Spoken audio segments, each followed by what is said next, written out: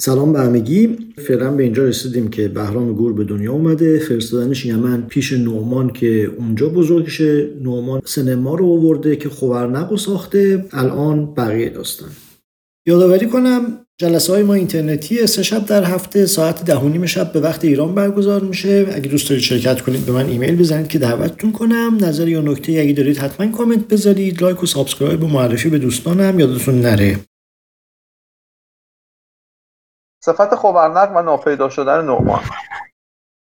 چون خبرنق به فر بهرامی، روضه ای شد بدان دلارامی. کآسمان قبله زمین خواندش، و آفرینش بهار چین خواندش. اینجا هم بهار چین احتمالاً اشاره‌ای داره به همون معبد نوبهار، یعنی در واقع توی اون قسمت قبلی هم داشت که این کاخ خبرنق رو از لحاظ زیبایی با بتخانه‌ها و نگارخانه چین و اینها همتراز می آورد. و آفرینش بهار چین خواندش، آمدند از خبر شنیدن او 100,000 آدمی به دیدن او. هر که می دیدش آفرین می گفت، آستانش به آستین می رفت. بر صدیر خبرنق از هر باب، بیت‌هایی روانه گشت چو آب. این صدیر رو هم بر وزن سریر آقای وحید دستگردی نوشته که مخفف سدیره، که قصری بوده 3 گنبدی و تو بر تو که در داخل خبرنق برای معبد بهرام گور ساخته بوده و این کلمه معرب هم داره و معربش تلفظ میشه سدیر بر وزن حسین، ولی اینجا صدیر خونده میشه. بفهم. متوجه شدی امیرحسین که این معبد که اینجا نوشته منظور چیه؟ یعنی معبد زرتشتی همچین چیزی؟ متوجه نشدم. نه. چرا معبد؟ آره. توی این کتاب کشف الاسرار میبودید توی شرح یادم نیست چه سوره‌ای صحبت میکنه از هر دوی اینها، هم از صدیر و هم از خبرنق، به مدل چیز دیگه، مدل اینکه مثلا اینا نابود شده بودن و وجود نداشتن و مثلا نتیجه بگیریم که دنیا فانی است. اینجوری. حالا در این در واقع کاخ‌هایی که در اروپا من دیدم در جای مختلف و در اینها، در داخل هر کدوم از این کاخ‌ها یک چپلی هم وجود داره، یعنی در واقع یک کلیسای خونگی کوچولو وجود داره که مثلا بله. شاید این هم یه همچین حالتی داشته، یعنی در داخل اون کاخ بزرگ یه معبد مثلا عبادتگاهی کوچیک اختصاصی هم واسه اون کاخ ساخته بودن. مرسی. آره احتمالاً شاید این باشه. خب اول مهرزاد بعد ابوالفضل. خب من یه نویزی میشنوم، شما میشنوین ویز اینجوری یا مشکل از منه؟ نه این میکروفون امیرحسین صدای کسری میده. آره صدای کسری میده. دقیقاً من خواستم بگم، گفتم بچه جون تحمل کن، حالا طوری نیست ولی دقیقاً اینه، یعنی که آب داره میجوشه پشت. آره صدای کسری. ابوالفضل بگو تو.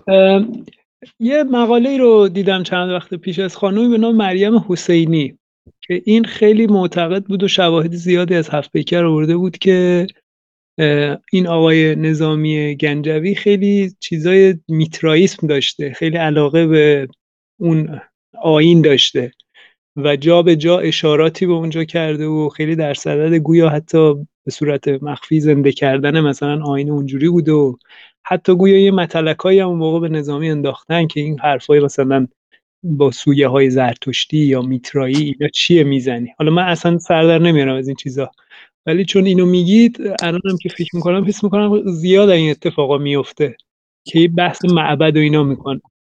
حالا اینم حواستون باشه ولی من اصلا سوادشو ندارم. ببخشید من فقط در این حد بگم که خیلی بعید میدونم، چون این ایده وصل کردن چیزهای مختلف میترائیسم از یه باور غلطی میومد، بچه‌ها شاید بهتر بدونن، از یه باور غلطی میومد که میترائیسم و دین پیشینی ایرانی ها یا محدوده فلات ایران قبل از دیگری میدونست که خب غلطه به قطع. از این کلی ایده در اومد و خیلی مقاله بر اساس این نوشته شد، ولی بنیانه غلط قطعا. آقای دریایی مثلا بهش اشاره کرده، توضیح داده که چرا غلطه، دوستیش با طباطبایی همیشه اهمیتی نداره. توی توییتر شروین فرید نژاد هم خیلی راجع به همین غلط بودن چیز به میترائیسم صحبت میکنه، هر وقت صحبت میشه. اگه فالوش نمیکنید بکنید، خوبه. غلط کردم، ممنونم.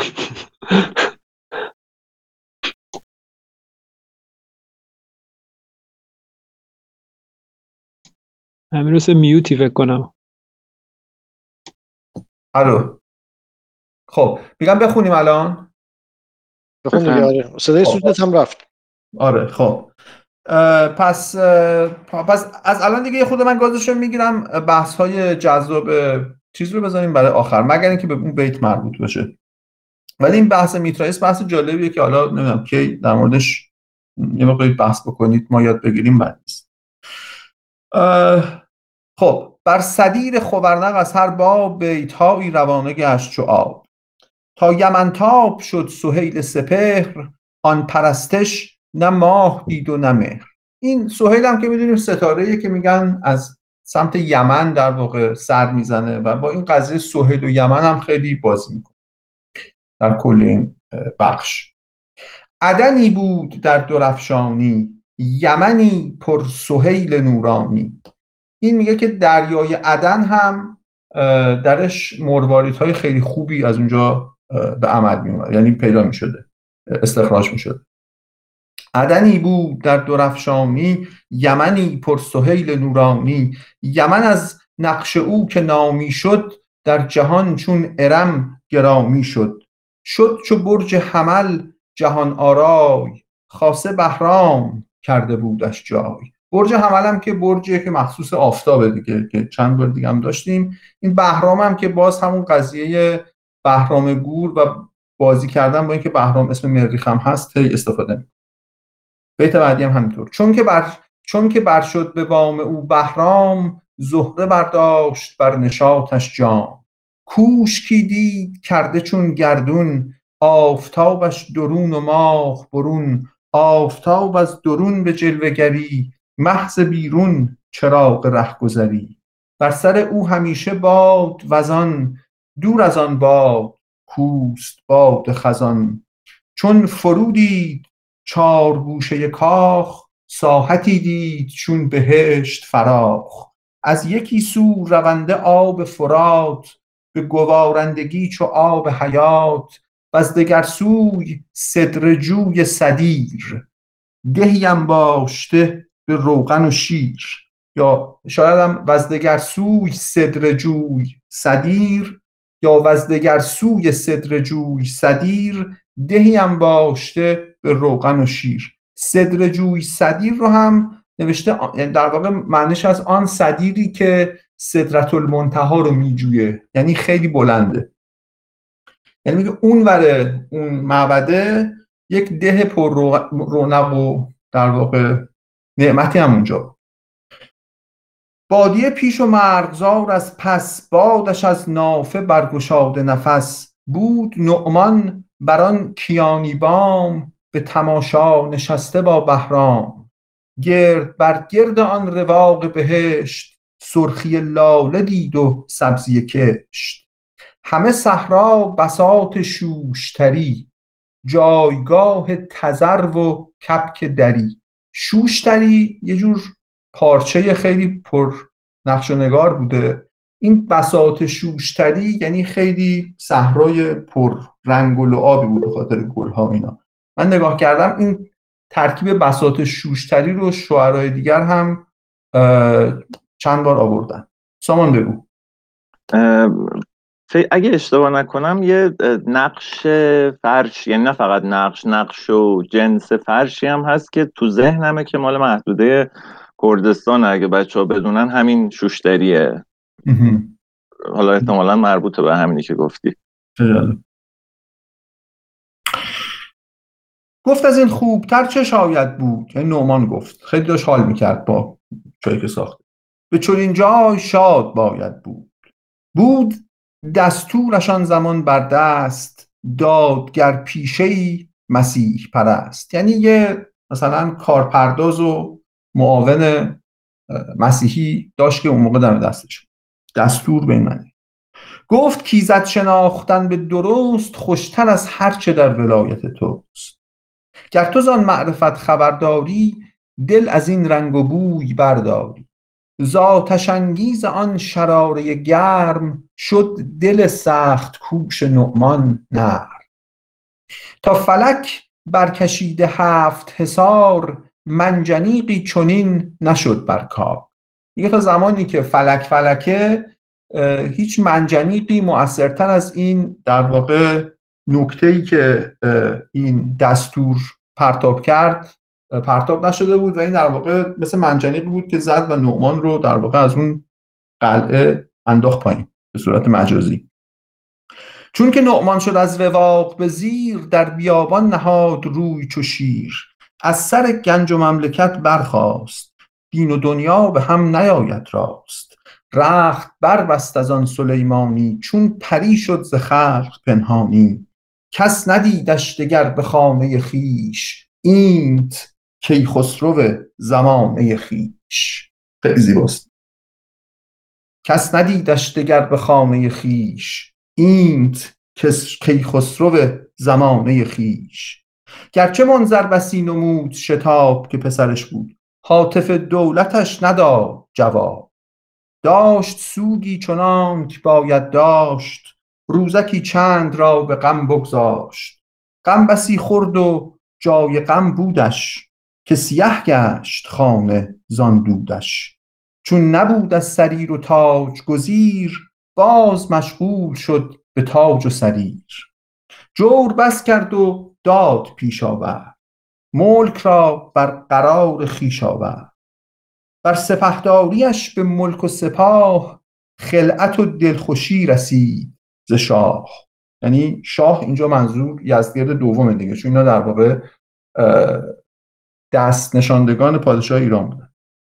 ببخشید جانم یزدگرد اول نمیدونم اول باشه یزدگرد اول. داشت بهرام را چون جان عزیز چون پدر بلکه زو نکوتر نیز.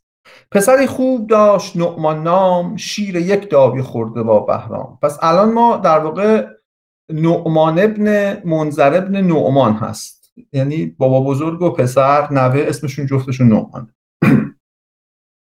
از سر همدمی و همسالی نشدی یک زمان از او خالی. از یکی تخت حرف خواندندی در یکی بزم درفشانندی. یعنی بهرام و نعمان ابن منذر. هیچ روزی چو آفتاب از نور این از آن از این نگشتی دور. شاهزاده در آن حصار بلند پرورش می گرفت سالی چند. جز به آموختن نبودش رای بود عقلش به علم راهنمای. تازی و فارسی و یونانی یاد دادش مغ دبستانی. منذران شاه با مهارت و مهر آیتی بود در شمار سپهر. یعنی در نجوم آیتی بود، عددی بود واسه خودش. یاد بهرام هم بخیر. علی هم میدونم که الان خیلی داره حال میکنه. بود 7 اختر و 12 برج پیش او سرگشاده درج به درج.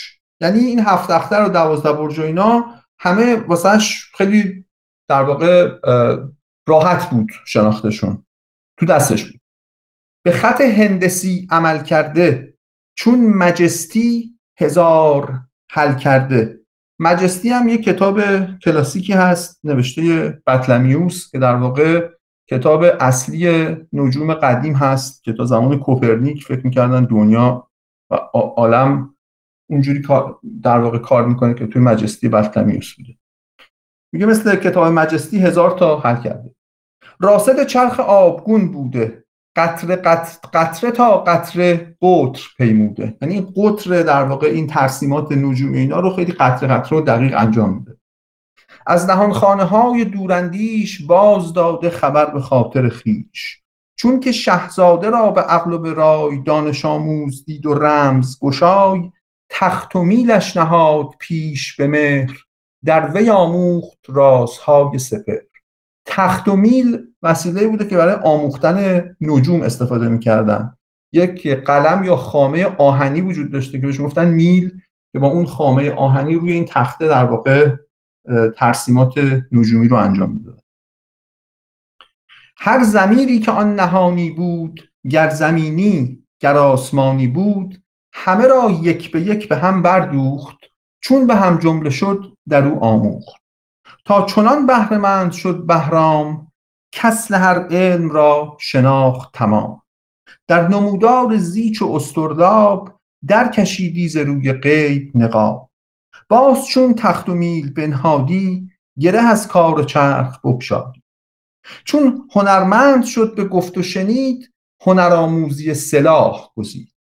در سلاح و سواری و تک و تاز، گوی برد از سپهر چوگان باز. چون از آن پایه نیز گشت بزرگ، پنجه شیر کند و گردن گرگ. تیغ صبح از سنان گذاری او، سپر افکند با سواری او. آنچنان دوخت سنگ خاره به تیر، که ندوزند پرنیان و حریر. تیر اگر بر نشانه ای راندی، جعبه را بر نشانه بنشاندی. اینو به این مفهوم ترجمه کرده که یعنی توضیح داده که یعنی کل جعبه تیر و تیراشو همه رو بر یک جا بر نشانه میزد. اینجا من یاد مرحوم رابین هود میافتم. تیغ اگر برزدی به تارک سنگ، آب گشتی ولیک آتش رنگ. پیش نیزش گر ارزنی بودی، به سنانش چو حلقه بربودی. نیزش از حلق شیر حلقه ربای، تیغش از قفل گنج حلقه گشای. در نظرگاه راست اندازی، یغلقش را به موی شد بازی. یعنی تیرش به دقت موی در واقع بازی میکرد و حرکت میکرد. هرچه دیدی وگرچه بودی دور، زدی هر سایه بودیان گر نور. وانچه او هم ندید در پرتاب، دولتش زد بر آنچه دید ثواب. میگه اون جایی هم که خودش ندید، بختش در واقع یاری میکرد. اینجوری من میفهمم. شیرپاسان پاسگاه رمه، لاف شیری از او زدند همه. گاه بر ببر ترک تازی کرد، گاه با شیر شرزه بازی کرد. در یمن هر کجا سخن راندند، همه نجم الیمانیش خواندند. بفهمید. اون اینجوری نیستش که گاه با شیر شرزه بازی کرد؟ شرزه صفت شیر نیست؟ شاید هم گاهی با شیر شرزه بازی کرد. آره نمیدونم، من اینجوری خوندم ولی آره شرزه بازی خیلی آره نه دیگه ما هم خواستیم یه لغتی از خودمون نه به نظرم شیرش به نظر حرف تو طبیعی تره. فاطمه جان بفهمید. من دوباره سوال معنایی دارم و خجالت میکشم در اینجام سوال معنایی بپرسم. بفرمایید. فکر کنم بپرسم بهتره. اولش که شروع شد بیت ششم، تا یمن تاب شد سهیل سپهر، آن پرستش نماه دید و نمهر. آن پرستش نماه دید و نمهر به نظرتون یعنی چی؟ والا اینو سوال خیلی قشنگی بود و منم چیزایی که خودم نمیفهمم بعضی اوقات رد میشم ازش. اینو نوشته که یعنی در اون خورنق ماهرویانی بودن که در واقع چیز میکردن، پرستنده ببینم چی نوشته اینجا، دور بیشتر از دردم هست، یعنی خورنق از درفشانی سخن سنجان و بیتگویان مدحتگر عدن پردور و از پرستش کنندگان ماهروی یمنی بود پرسوهی.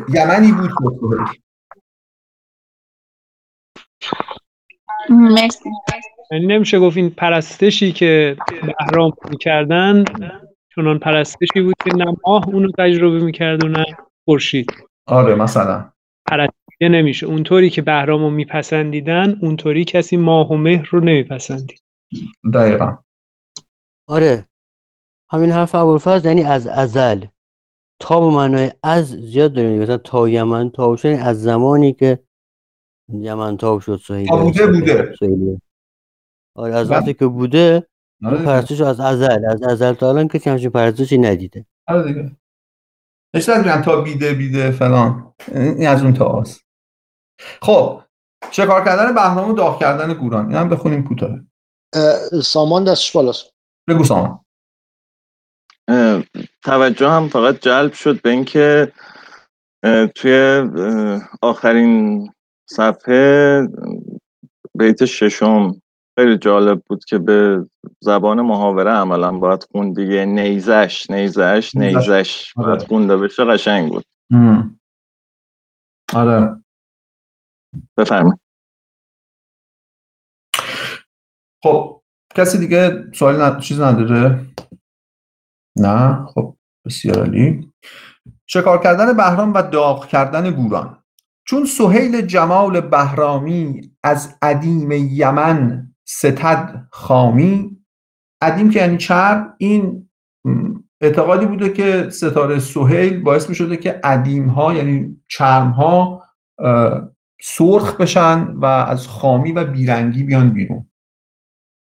سهیل جمال بهرامی از ادیم یمن ستد خامی. حالا خود در واقع رنگ بهرام هم که با سرخی همیشه نسبت داشته. چی؟ ستود نبوده؟ حالا من میخونم ستد، ولی شاید ستودم، من فکر کنم ستدن درستش باشه تلفظش. در حال ستدن غلط نیست، حالا شاید ستودن هم بشه. نظر شما چی استاد سامان؟ من جسارت نمی‌کنم، فکر کنم ستد مضارعه و باید ماضی بخونیمش دیگه. حالا من ستد تو ذهنم ستد بود وقتی داشتیم می‌خوندیم، ولی فکر کنم ستود ابوالفضل درسته. ستد خیلی مسخره است. ما ستود حالا ما باشه به احترام ابوالفضل بخونیم ستود، ولی چک کنیم. آقا چرا ببینم. حالا درست ابوالفضل کارش درست، من امروز بهش چیز که ادای دین که ادای احترام کردم، ولی چرا ستود ابوالفضل؟ ستد خودش مگه ماضی نیست؟ آره مضارع منم ستود درست. آقا ستاندن میشه مضارعش دیگه. بن مضارع میشه ستان، بن ماضیش میشه ستد. چرا این ستود؟ دلیل بیار. شما اگه ریشه دیگه اگه داره بگید رو کنین. ستد فقط ستاندن نیست. شما دارید چیزشو میگی مرزاد، چی میگن کلمش یادم رفت، مفعول دارشو میگی ستاندنه، ولی ستدن هم مفعول میپذیره، مثل خوابوندن و مثل خاراندن و خاریدن. باشه خب همون ببین در معنای متعدیش همون که گفتیم، در معنای لازمش ستدن. ما مثلا ستودن داریم جایی شنیدین؟ خب اینم میشه ستاندن و ستانیدن که جفتش باز میشه ستد، یعنی اون اوه رو توجیه نمیکنه. اجازه بدید سر بذارید جلو بریم. آره بچرخیم. به خدا چیزی به اسم ستود وجود نداره. بچه‌ها این بحث رو بذارید واسه آخر. آره بریم جلو. آره چون سهیل من بگم از ادیم یمن ستد یا ستود خامی. روی منظر از آن نشاط و نعیم، یافت آنچ از سهیل یافت ادیم. گشت نعمان و منظر از هنرش، این به شفقت برادران پدرش.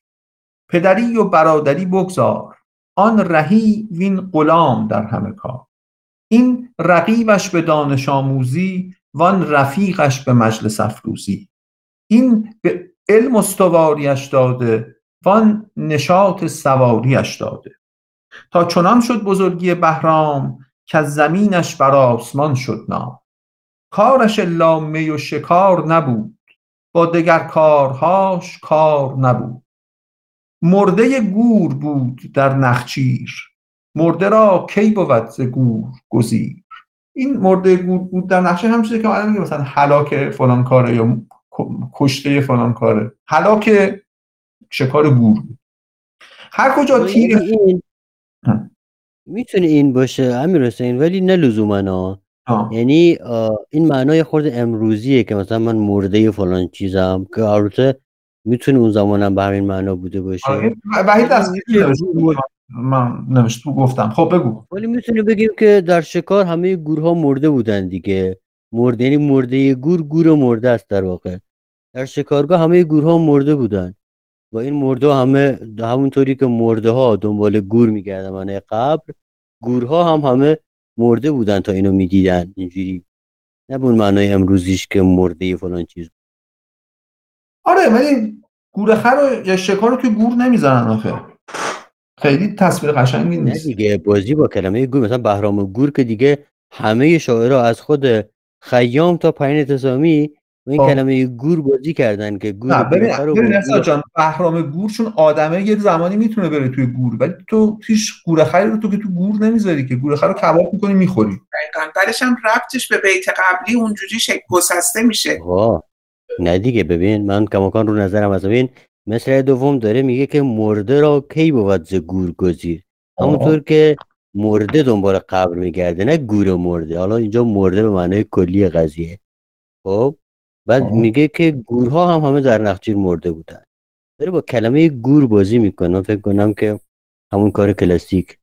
حالا باید راهش اینه که ببینیم مرده گور بود مرده. در نخچیر، مرده گور بود آه. در نخچیر، تو داری میگی بود یعنی گور مرده بود. آره خب به آخه این این معنا. خب نحو جمله زشت نیست، یعنی غلط نیست. مرده گور بود یعنی گور مرده بود. دیگه در شکار همه گورها مرده بودن. وقتی میرفت تو شکارگاه گورها از قبل مرده بودن. این داشت میرفت اونجا، خیلی درخشان اتفاقا. وقتی بهرام داشت میرفت شکارگاه همه گورها از قبل مرده بودن. اجازه بده که باید مخالف باشم ولی نکته جالبیه. این راهش اینه که ما یه نشانه پیدا کنیم که مرده به این معنی که آقای دستگردی گفته توی متون کلاسیک بوده. مرده به شما معنای سراغ دارین؟ آبدیده هست.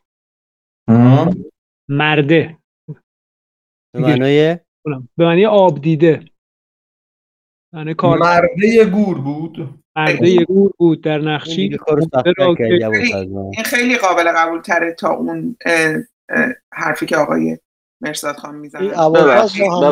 ببخشید نه اصلا قابل قبول نیست، برای اینکه مرده گور بود در نخچیر، بعد داره این مرده و گور رو دوباره استفاده میکنه. این حتما مصرع قبلی هم مرده و گوره که بعدش میگه مرده را کی بود ز گور گزیر. حتما اون قبلی هم باید مرده و گور باشه. خود دستگردی هم گفته که در مصرع دوم مرده به معنی اصلی خدا، گور به معنی قبر است. اینجاش که به نظرم درست گفته های دستگردی. تو مصرع دوم داره مرده رو با گور میاره که طبیعیه. اون تا میگم نکته اینه که آیا مرده این معنای خود امروزی نیست؟ مرده اول به نظر من شیفته هستم. بله همون که معناش امروزیه. شاید اون موقع بله اون موقع احتمالا استفاده شده، بی معنی میشه بده. حالا ما 3 تا متن قرن ششمی داریم، ما میخونیم همزمان دیگه، شاید تو اونام هم پیدا کردیم یه مرده‌ای به این چیز. ببخشید من یه چیز کوچولو هم بگم. الان چک کردم ستدن یعنی کلمه ستد هیچ جا هم قافیه با چیزی که اد باشه نیومده، ولی به وفور با اد اومده، همون ستده. من چرت محض گفتم آقا. منم تاییدت کردم. بچه‌ها تو کی هستی دیگه؟ ادامه میدیم. ببخشید. نه خوب بود. شب مبصره همش درست بود. نه والا.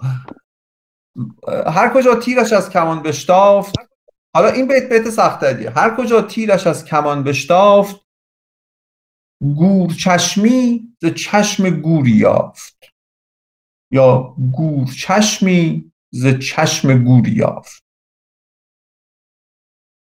اینو شاید ز چشم گوری. من یه تقلبی بکنم. این دو سر ذبیحی زیر هم گور چشم و چشم گور خط کشیده، بعد نوشته که نوعی پارچه و نمیدونم نوعی پارچه گور چشمه یا چشم گور. این احتمالاً یه ربطی به پارچه هم نوعی پارچه هم نگاه کردم ولی ربطشو پیدا نکردم. آره گور چشم نوشته بود یه پارچه‌ایه که خالخالیه، انگار مثلا چشم گور خروش انداختن. یه بیتی هم بود، من نمیدونم خاقانی یا کی بود یا انوری بود که از این استفاده کرده بود، ولی من ربطشو به این پیدا نکردم. خود وحید دستگردی نوشته که یعنی تیر بچون از کمان میگذشت، از چشم گور به جای گور خاکی گور چشمی یافته و در آن دفن میشد. ولی من نمیدونم گور چشمی اون بافت چیه؟ واقعا توضیح بود الان. خب همون بیتو تکرار یا چشمشو به این میبافته، این تیره چشم گورخره رو به بدنش میبافته، اینجور چیزی. شاید اون یافت آخر اشتباه تایپیه و بافت بوده. بافته. من بافت دارم تو نسخه. تو بافت داری؟ نسخه ثروتیان بافته. بله. چشم گوری بافت. آها این منطقیه اگه بافت باشه. آها، این قشنگ معنی میده. بالاخره معنی میده. پارچه رو داره میبافه از چشم. آفرین. این خیلی خوب معنی میده. هر کجا تیرش از کمان بشتافت، گور چشمی ز چشم گوری بافت. آورین. خیلی خوب. اشقری باد پای بود، اشقری باد پای بودش چست، به تک آسوده و به گام درست. اشقرم یعنی اسب در واقع یه خورده که به زرد میزنه رنگش. پر برآورده پای از اندامش، دست پرکن شکسته از گامش. یعنی اینقدر تیز رو بود که انگار از اندامهای پاش پر در اومده. رهنوردی که چون نبشتی راه، گوی بردی ز مهر و برسه ز ماه. کرده با جنبش فلک خویشی، باد را داده منزلی پیشی. یعنی از باد همیشه یه منزل جلوتر بود، انقدر سریع میره. پیچ 100 مار داده بود دمش، گور 100 گور کنده بود سمش. حالا الان مرساد میگه که اینم گور. منم جوابی ندارم. شه برو تاختی به وقت شکار. چی؟ مگه معنی دیگه هم میشه ازش فکر در نه آره، این دقیقاً امیر 5 دقیقه صحبت کرد که آقا گور رو تو گور نمیزنن. من همین میگم. آره گفتم گور رو تو گور نمیزنن، بعد گور کنده واسه گور. منظورم این بود. آخه ببین معنای استعاریش دارن. ببین گور کسی رو کندن به معنی نیست که او رو داریم مثلا یه گور خری داریم دفن میکنیم برای سنگ قبر میذاریم فاتحه میدونم اینا رو. خب بذار بخونیم تموم کنیم، وقت میگذره. من مخالفم امیر حسین. چرا اصرار کنیم که تموم کنیم؟ من مخالفم. خب باشه تموم نکنیم، بگو. نه قشنگه. آخه ببین بحث قشنگه، به یه جایی برسیم. چرا اینقدر عجله؟ بگو. من فکر کنم واقعا اینجوری اگه آخه معنای دیگه بزنید میرسه بگو. مثلا گور 100 گور کنده بود. نه این که مشخصه. داشتم به بحث قبلی اشاره کردم. این که معلومه معنیش چیه. این که مشخصه. اوکی. فقط همین گفتم بگذاریم.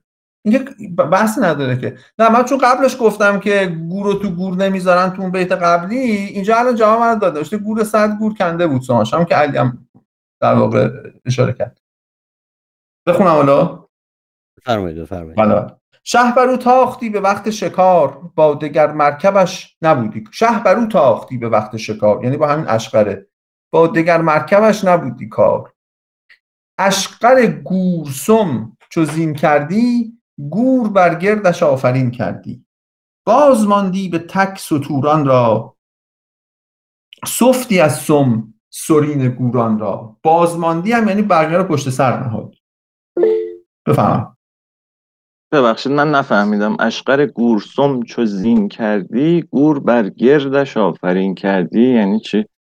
یعنی که اشقری که با گورهاش اشقری که با سمش در واقع گور میکند، همونجوری که اون بالا گفت گورسم بود، وقتی که چیز میشد گورها یعنی گورخرها بر گردش آفرین میکردن، میگفتن دمت گرم بیا ما رو له کن. اون گردش نیست؟ میتونه باشه. آخه شاید آره نوشته گور بر گردش، نوشته گور بر گردشش آفرین کردی. گور بر گردش آفرین کرد. آره بر گرد و خاک، مثلا بر گردشش، بر به خودش که نمیرسیدن از گردش، بر گردش آفرین کرد. آخه در توصیف سرعتش داره میگه، احتمالاً باید اونم گردش باشه که آره. گور به گردش نمیرسید. آره نوشته گور بر گردشش، ولی حرف که شما میزنید به نظرم زیباتره. من فکر کنم دستگردی زیاد اشتباه میکنه. مثلا گردش اینجاش چیه؟ آره گور بر گردش چیزی آفرین میکنه، همون گرد دیگه قاعدتاً. آره حالا شاید اشتباه تایپی آقا، اذیتش نکنید. نه اون چشم، نه آخه سوتی زیاد داده. مثلا همونجا که نوشته چشم گوری یافته بدن دفن میشه، خب خنده داره دیگه واقعا. یعنی واقعا تو اینو فهمیدی و نوشتی که مثلا کلا وحید دستگردی من حالا خیلی وارد نیستم، ولی تا اونجایی که یادمه خیلی شهرت مثلا خیلی بزرگی نداره. این با اون شیخ گندیده دهن نسبتی نداره. همونه شعرش هم چند وقتش واسه علینا خوندم. دقیقا همون شیخه. اشقر خب وقتی که از ملالت، من الان تموم میشیم، وقتی که از ملالت کار زین برون کردیان هجیر سوار، ببخشید، وقتی که از ملالت کار زین برو کردیان هجیر سوار، یعنی هر از جنگایی که خسته میشد و هوس میکرد بره با این اشقره در واقع دور کنه و شکار کنه، گشتی از نعل او شکارستان، نقش بر نقش چون نگارستان. بیشتر زان که سنگ دارد وزن، پشته ها ریختی ز گور و گوزن. روی صحرا به زیر سم ستور، گور گشتی ز بس گریوه گور.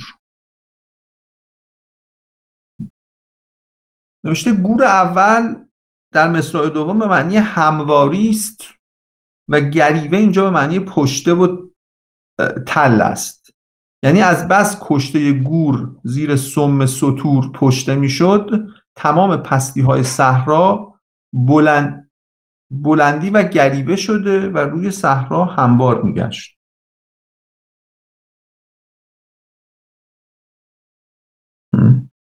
اگه شما فهمیدید که زبس، حالا میدونید دیگه، زبس به این شکل تو این جایگاه زبانی به معنی از فرته زیاد استعمال میشه دیگه. گور گشتی از فرته گریوه گور.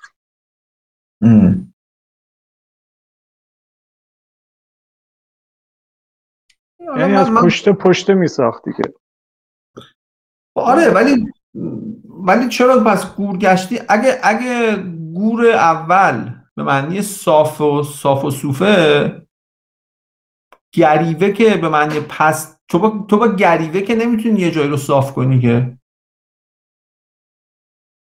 اگه دره ها رو با جنازه گور پر بکنی همینجا صاف و صوف میشه. آخه گریوه رو خفته خودش یعنی تل.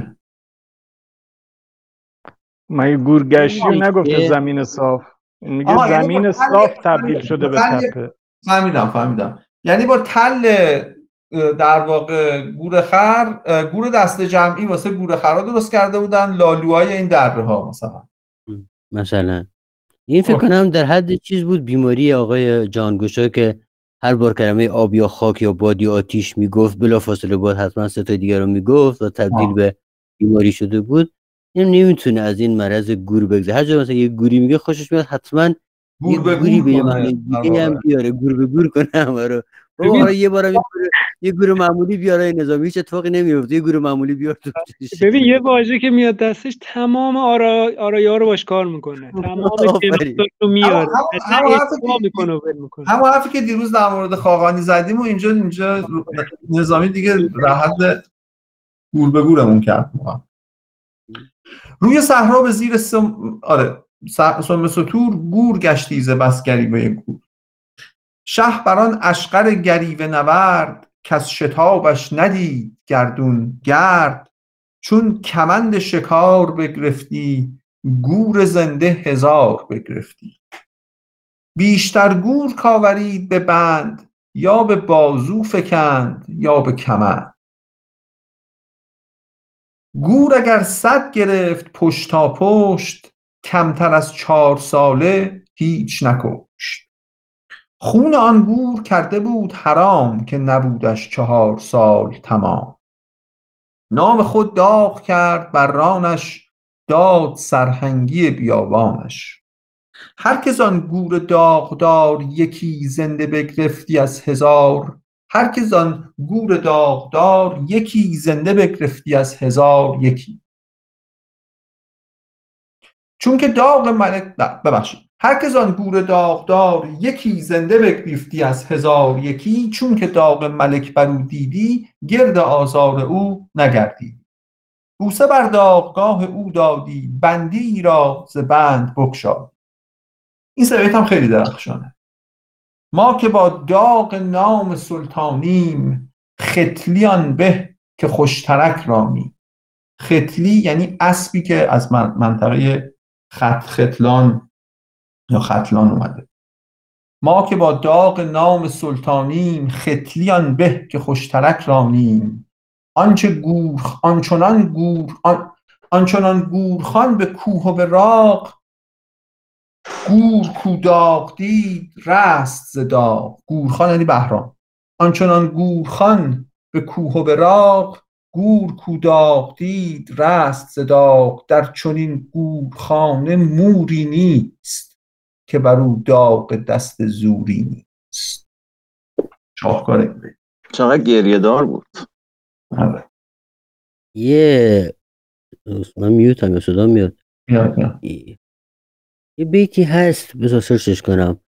داغ تو داریم و سگ داغدار، می نبرنده از شهان در شکار. یادتونه؟ نه. این هم خیلی شبیه اون معنا. داغ تو داریم و سگ داغدار، می نبرنده از شهان در شکار. توی همین خمسه و مخزن الاسراره. ایول، ولی من مخزن رو نخوندم. چرا این بیتو از حفظم نمیدونم. آره